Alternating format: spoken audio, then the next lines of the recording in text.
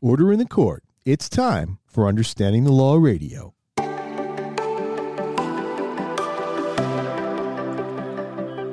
Well, hi, and welcome to the UTL Radio Podcast. This is the Week in Review. If you remember back, if you were a fan of the show, we did this for a while where we did the Week in Review, and we're going to go back to it. I love to hear what you guys think. I know that there was a lot of positive feedback in the past, and there have been a lot of requests to bring back the Week in Review. So myself and Brendan, we're going to start the Week in Review. This show is going to air on Mondays, and just like it used to, we're going to go back and we're going to look at the last week in the law, and we're going to share with you some of the most important developments, important stories, some stuff that's crazy and off the wall, but for the most part, we're going to just pick what we think are some of the most important developments over the last week. So let's get started. We are going to look first at a story that I think is very important, very interesting and important. The Department of Justice sues Google over abuse of digital ad dominance. Really? Yeah, now this is interesting because what the Department of Justice is saying is that Google essentially has a monopoly on the market of online pay-to-click ads.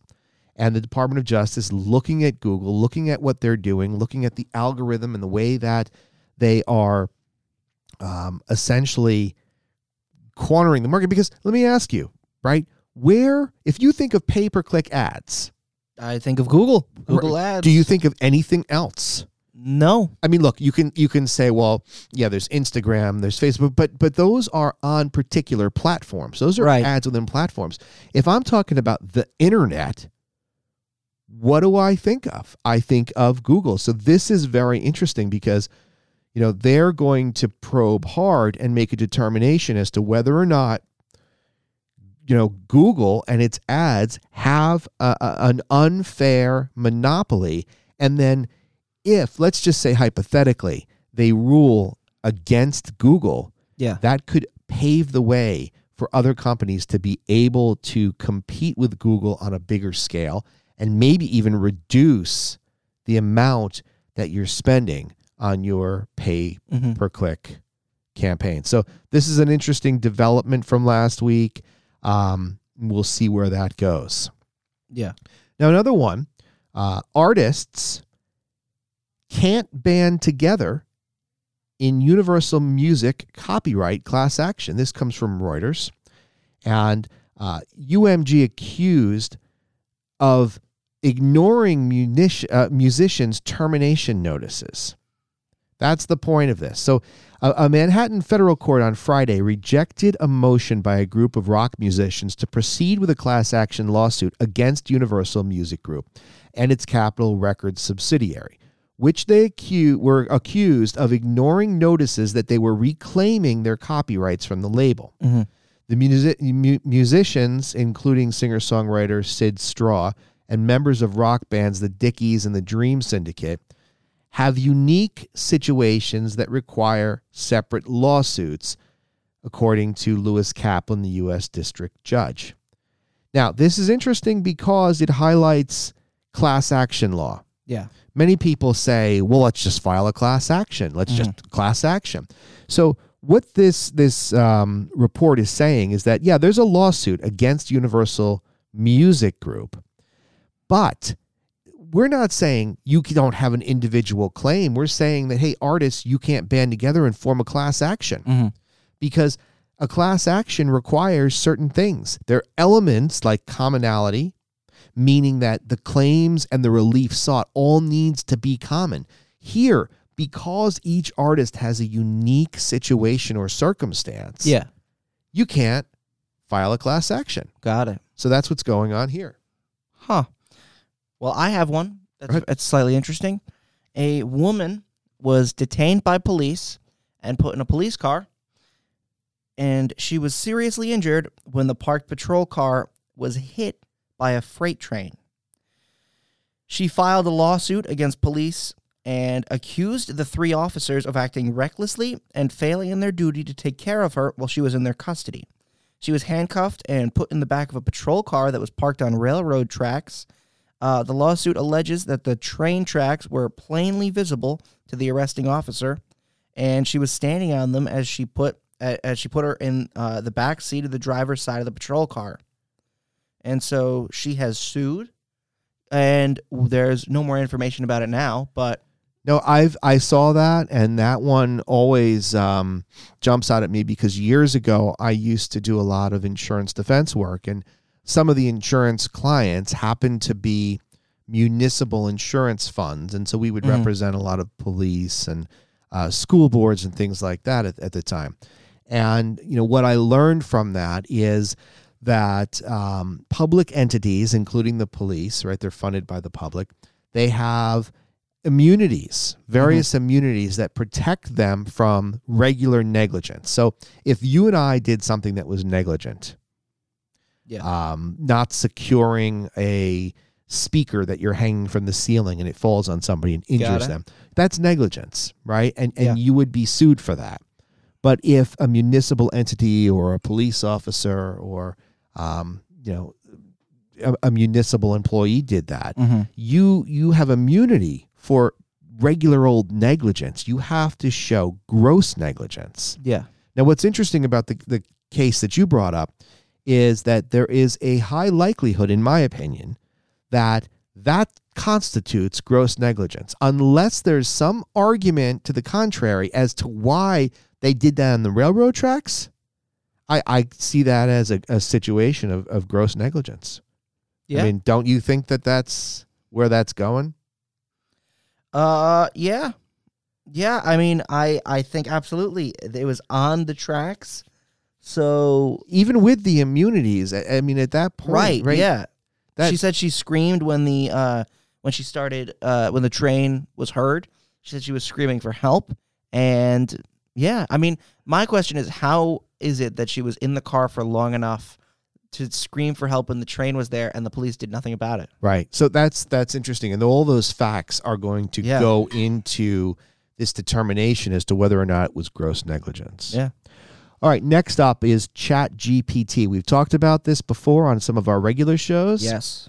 Well, last week, there's a report that ChatGPT passes law school exams despite mediocre performance. So, although ChatGPT cannot yet outscore most law students on exams, new research suggests that it can eke out a passing grade. A quartet of law professors at the University of Minnesota used the popular artificial intelligence chatbot to generate answers to exams in 4 courses, then graded them blindly along with actual students' tests. ChatGPT's average C+ performance fell below the human's B+ average. Really? Yeah, but this thing got a C+. So I mean, that's interesting, but right. And they're quoted as saying alone ChatGPT would be pretty mediocre as a law student.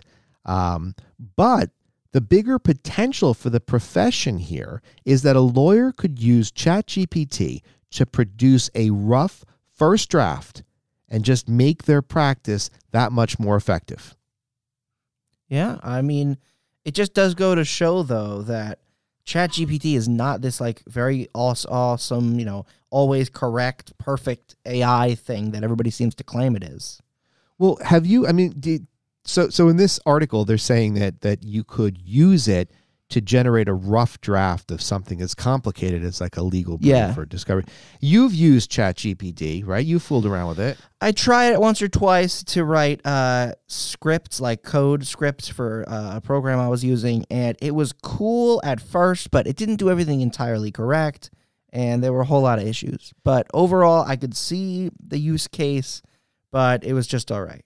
I mean, do you think that you could use it in business to generate a general business letter or something like that? Do you see that potential? I mean, I do, but also, especially with legal documents, the specific wording is so important. Like down to the single words. You know what I mean? Right. And so I wouldn't trust an AI to do that. I would always hire a person. But you think that you might get a rough draft or something out of it? Maybe. Yeah, but I would never trust it to make final work. Gotcha. Okay.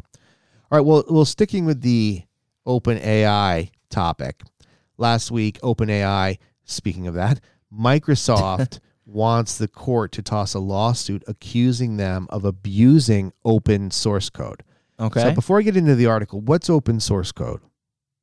It's code that's available online. If something's open source, then all of the documentation and code and everything that's all available online for you to get yourself. Gotcha. So it's free. So yeah. So like, if I don't know if this is what AI is open source. Well, they're talking about Microsoft's GitHub.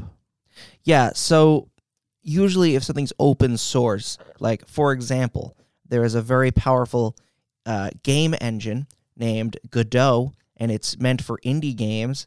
And the developers made it open source so that anyone who wants to check it out can and make their own modifications, their own version of the engine. You know, open source, like the 3D modeling software Blender is open source, I believe, which essentially means that you can go in and customize it yourself, write your own code to add to the engine, you know, in your own way, right? Software and add-ons and all kinds of things. Got it. So that's what open source usually means. Like, it's, you know. All right. Yeah. Well, according to this report, Microsoft Corp and Microsoft's GitHub and OpenAI told the San Francisco federal court that a proposed class action lawsuit for improperly monetizing open source code to train their artificial intelligence systems cannot be sustained.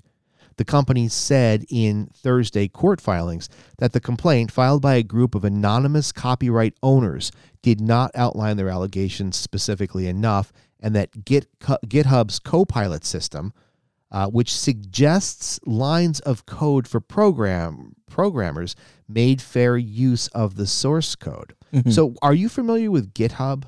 Yes. GitHub is it's a site. Well, what do they house code on it? Don't they? It's like a platform for housing code. It's a web-based interface that uses Git. The open source version. I'm reading this off the internet because I didn't have a good enough explanation for you. Okay. GitHub is a web-based interface that uses Git. The open source version controls software that lets multiple people make separate changes to web pages at the same time.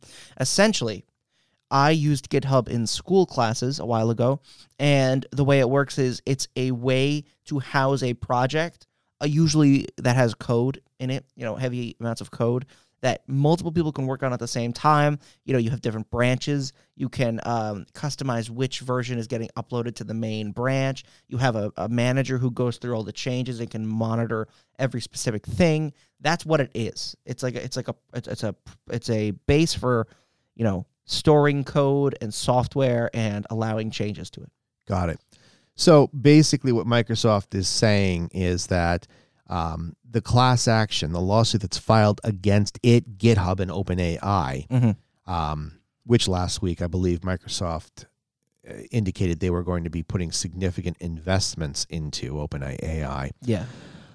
Basically are looking at this as a probably a motion to dismiss, because what they're saying is that they didn't outline their allegations specifically enough, and therefore this is really they're trying to get the court to dismiss this on a motion to dismiss grounds, which is where there's something that's defective in the pleadings. So that's what's going on here. I don't even think that Microsoft has answered this complaint, but this is certainly interesting because the idea that they are monetizing open source code. Now, if open source code is free, how could you monetize it? Yeah, I don't know. I don't understand exactly what this is saying. I assume it has something to do with using it. I don't know. Yeah. I don't know. Well, up next is another very interesting. I mean, you're going to see that the trend here is that we're talking about a lot of AI, computer, and virtual lawsuits. Yeah. Here's one: virtual Birkin bags on trial in Hermes case testing IP rights. Okay. So a Birkin bag, it's a brand. It's like a Louis Vuitton. All right. I didn't know what that was. Birkin bag. That sounds like a designer bag. crazy. So Got it. according to the Wall Street Journal, this lawsuit is an early test of how a company can exercise its rights against virtual assets it didn't authorize. So Hermes is seeking to stop an artist behind the virtual Birkin handbags, but the creator is arguing constitutional protections from freedom of expression.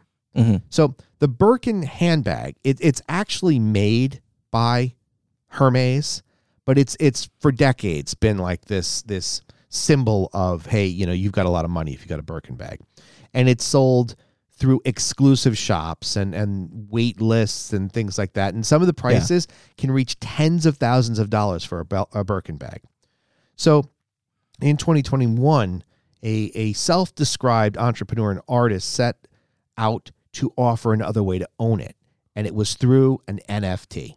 Now, I know how you feel about NFTs. I am not a fan of NFTs. A non-fungible token. So Mason Rothschild created a series of 100 digital images he called Meta Birkins, depicting fur-covered purses in the same shape and style as the Hermes luxury product. Mm-hmm. So this is going to be really interesting because now, NFTs are, I want to say, relatively new, right? Within 2 years. Right? About that, I'd say, but still, I don't know. I mean, I think they were new and now they're done. Well, it's going to be interesting to see where litigation takes these NFTs. I would imagine. Well, about like the celebrity situation, right? There's a class action against I think it's a class action against a number of celebrities, and obviously, I'm just bringing this up off the top of my head, so I might get something wrong here, but a number of celebrities promoted the Bored Ape Yacht Club NFT series. Yes. And because those are technically like stocks, where if more people buy into them, price will go up. That's essentially like considered illegal because they're like raising. That's like if someone bought a stock and then went on TV and said, "Everybody buy this stock." So there's a large scale lawsuit going on about that. I mean, now they've all dropped in price, and NFTs have proven to be, a year-long money-grabbing scheme. Well, I don't know. The NFTs nowadays are worth so little. There's no real. What about the apes? The original apes? The apes aren't worth that much anymore. They're not. It's not the same. There was a period of time where people had these crazy ideas. Oh, if you look at it, it's like people who are high on drugs. Some of the most popular tweets from the time are NFTs. The books are going to be NFTs, and through NFT technology, you're going to be able to experience the books in the metaverse. What does that mean? What the hell does that mean? I don't want to experience my book with a VR headset. That's called watching a movie with a VR headset on. Like a lot of very strong, very bold terms. A lot of the metaverse platforms that were integrated with NFTs just didn't take off because nobody liked the idea, and there's nothing to do. Like, it's like video games, but with extra steps now. A lot of video game companies that introduced NFTs, either to their games or from their games or based off their games, had so much fan backlash that they renounced NFTs.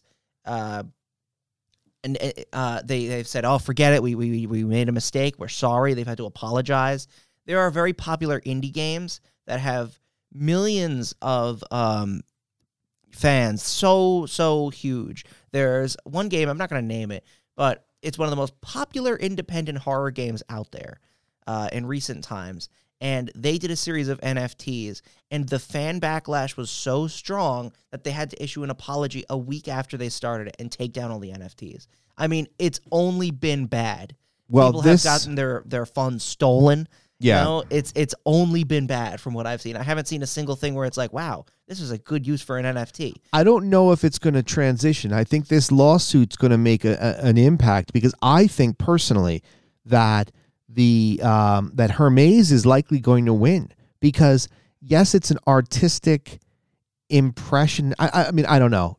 As I'm saying this to you, I'm thinking of defenses in my mind, but it's going to be very interesting to see where this plays out and how this is going to impact This is important because remember back when people were transitioning from DVDs to digital downloads, and you had Napster and you had some of these other Russian sites where you were able to download for free, right?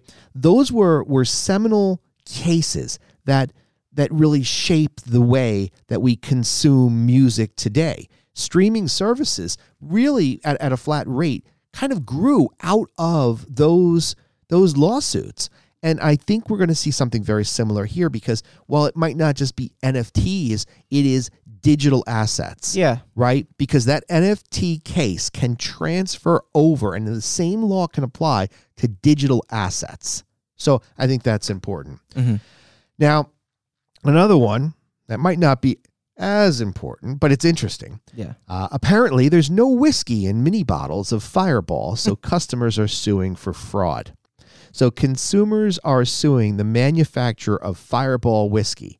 Have you ever seen Fireball whiskey? I have not. It's the ones, and they get these little bottles with the red top, and there's like a demon on it. I remember being in college, and everyone was like, Fireball, Fireball. To me, my understanding is that this is not a $300 bottle of 18-year-old scotch. This is like, hey, let me just get hammered. I'm going to stick this in a paper bag. Well, consumers are suing, saying that Fireball whiskey has committed fraud and misrepresentations because the mini bottles of their alcoholic beverage doesn't contain whiskey. Mm-hmm. Right? That's fascinating. The smaller bottles named Fireball Cinnamon are made from a blend of malt beverage and wine, while the whiskey-based products are called Fireball Cinnamon Whiskey, according to the company website. The 99-cent bottles, so I guess I was right about the single malt and the $300 price tag, then 99-cent bottles of Fireball. The 99-cent bottles are sold in 170,000 stores, including gas stations and grocery stores, prompting some customers to wonder what products they presumed to contain liquor were doing there. And then, of course, upon closer inspection, customers realized that the description of the product was malt beverage with natural whiskey and other flavors and caramel color, insinuating that whiskey is an ingredient because they're saying natural whiskey and other flavors. So that consumers assume there's whiskey in it. However, it only uses whiskey flavor, according to the class action lawsuit. This was filed earlier this month in the U.S. District Court for the Northern District of Illinois. So it's a label situation. What the label means to say is that the product contains natural whiskey flavors and other flavors, but does not include whiskey. So that's what this entire lawsuit is over. The lawsuit further states, just as a side note, that given the lack of whiskey, 99 cents for a 1.7 fluid ounce bottle is overpriced. So this is similar to some of those lawsuits where, like the potato chip companies, when half the bag is air. Yeah. So this will be interesting to see where this one goes too, the Fireball whiskey, to see if it actually is some sort of fraud or misrepresentation. Now, when I read a label that says whiskey flavors, I don't necessarily think there's whiskey in it. Yeah. Right? Yeah. Like if I saw something that said apple flavors, I'm not thinking there's apple in it. There was a chocolate bar I once saw that was it was like Yoo-Hoo or Nesquik chocolate bar, and it was chocolate flavored bar. Right. So do you I don't think that's there's chocolate in there. Right. I don't think so either. I think that it was chocolate flavored. And so I don't know. I mean, I could see a drunk guy walking into a gas station to pick up a 99-cent bottle of Fireball thinking it's whiskey because, he sees the word whiskey. But I don't know. I'm not sure that's going to be a successful lawsuit, quite honestly, when you think about it. I don't know. I'm going to have to give that one some thought. And finally, to wrap up this week in review, Rick Astley, never going to give you up. Yes. I think you know this song. I know. I think I know the story. Yeah, well, Rick Astley sues rapper Young Gravy. I've never heard of Young Gravy. Never. But he sued him for a vocal imitation of Never Gonna Give You Up. So if I went into a little bit of Never Gonna Give You Up here, am I going to get sued by Rick Astley? You might. I'm not going to do it, clearly. Yeah, definitely don't. So Rick Astley is suing Young Gravy and accusing the rapper of impersonating his voice on the song Betty Get Money. This is another one that I'm not familiar with. The Never Gonna Give You Up singer is seeking relief for the alleged unauthorized intentional theft of his voice for commercial purposes, according to the complaint filed in Los Angeles Superior Court on January 26th. Which was also obtained by NBC News. Betty Get Money was released by Young Gravy in June of 2022, and the song interpolates the musical composition of Never Gonna Give You Up. Why would anybody want to do that? But according to Astley's team, a license to use the original underlying musical composition does not authorize the stealing of the artist's voice in the original recording. Mm-hmm. So clearly, Wet Gravy, Young Gravy, whatever you want to call him, must have had a license to use the sampling, pieces of it. The complaint alleges that Young Gravy, whose real name is Matthew Raymond Horry, and his collaborators flagrantly impersonated Astley's voice and falsely stated that Astley endorsed the project. According to Astley, Young Gravy and the defendants, which include Republic Records and musical producers Nick Seeley, Dylan Francis, and David Wilson, didn't obtain a license to sample the song, which is a digital copy of Astley's voice, and instead conspired to include a deliberate and nearly indistinguishable imitation of the song. Huh. He's seeking attorney's fees and an unspecified amount in damages, including all the gain, profits, and advantages derived or realized from their violation. So in other words, whatever money they made, he wants it back. So Young Gravy, you might have to just turn over all the turkey if it is, in fact, found that he did this. Now, interesting, though, that somebody would do this. I want to hear the song now at this point, Betty Get Money. Now I'm fascinated by this. So right after we end this episode, I certainly will be listening to Betty Get Money. But you would think that with all the litigation that's happened in the past 40 years over music sampling, Queen and what was that rapper? Vanilla Ice, right? All that. Yes, we did a video, right? We did a podcast, right? All that litigation. You would think that artists would not be so bold as to well, this is allegedly, stealing his voice. So we'll have to see where it goes and see what Rick Astley can prove. I'm going to listen to that myself, and then we'll get back to you on that. But that's going to do it for the week in review. I hope you had a good week. I was talking to the listeners, but we hope you had a good week last week, and now we're on to a new week, which I hope you had a good week. I hope you have a good week. Thank you. So we're going to do this every Monday. We're going to try to do the week in review. Yeah. We'll catch up on some of the, let's say more obscure stories, because everybody can turn on the news and see what's going on, but you didn't know about Fireball, did you? Nope. Next time you're going to go into a gas station and drop a 99-cent piece on a bottle of Fireball, look at the label and think twice.